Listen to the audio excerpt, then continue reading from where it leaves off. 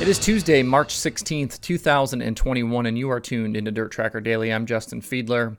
Today on the show, we take a look at the quiet run Corey Eliason is currently on with the Outlaws. Plus, we talk about last night's Bristol Dirt Nationals racing, and Mike Marlar is going NASCAR racing again, so let's jump in. Leading into the 2021 sprint car season, one topic we and others have talked quite a bit about is the wide open battle for the All-Star Circuit of Champions title. With three-time champ Aaron Reutzel moving on to full-time World of Outlaws competition for this season, a tremendous opportunity exists for someone to become a first-time champion with the All-Stars. And because of that opportunity, we've seen a bunch of drivers throw their hat in the ring, including Tyler Courtney, Justin Peck, Ian Madsen, Brent Marks, and many others. When talking about who could be the favorite, it seems that Corey Eliason, Marks, and Courtney are at the top of most people's lists, and for good reason. Eliason has been right behind Reutzel in recent seasons, plus he has outlaw wins. Marks is with that potent CJB team and has outlaw wins on his resume as well.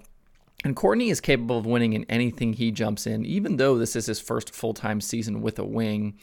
Over the first 5 All-Star races to start the season, even though they weren't for points, Courtney was the most impressive of the 3, bagging 2 top 5s and 3 top 10s.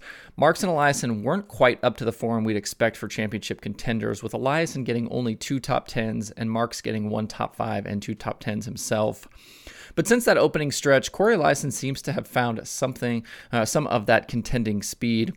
As we've talked about the Outlaws over the past few weeks, including the championship battle and who might win Rookie of the Year, the one driver we haven't mentioned in all of this is Eliason. He's run all 6 Outlaw shows so far and is very quietly 6th in the standings. His 4 top 10s in 6 races have him ahead of Sheldon Haudenschild, Reutzel, Casey Kane, and even his All-Star competition, Brent Marks.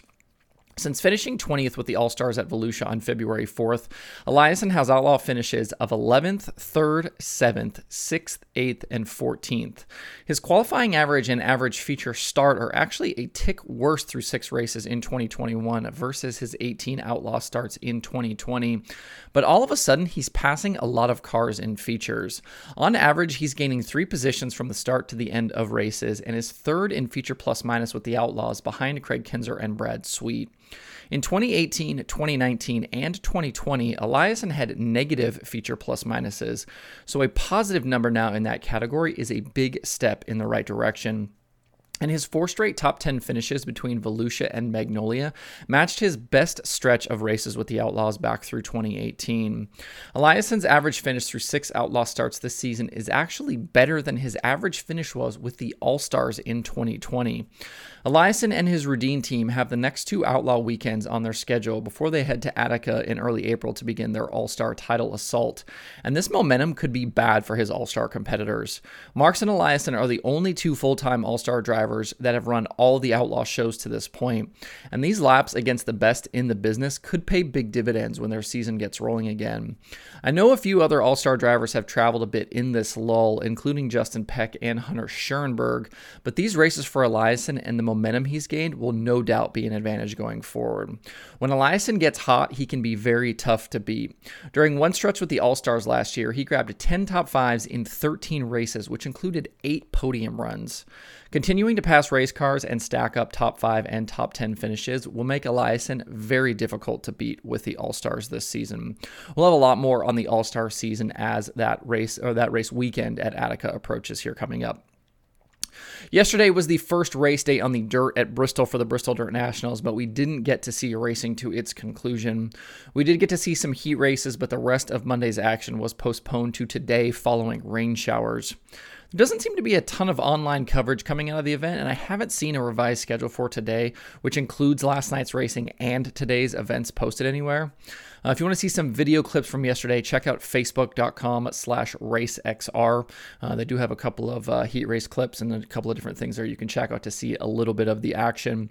Jimmy Deering over at stlracing.com did post the heat race results from last night's action that was completed.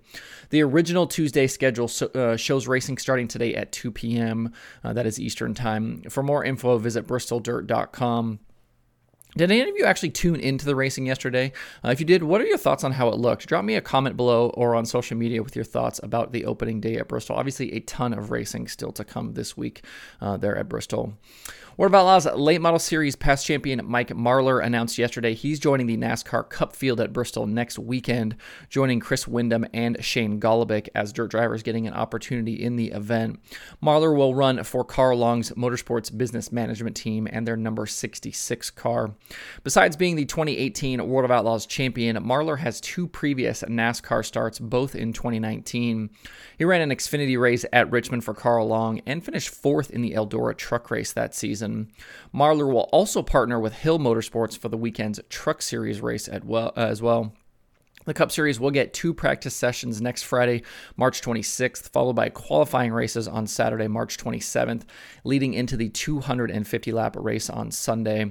A combination of qualifying race, finishing position, and passing points will set the lineup for Sunday's race.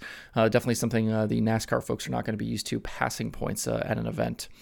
There are 2 items on the streaming schedule again today. Flow Racing 24/7 is running all day, and day 2 of those Bristol Dirt Nationals is on XR+.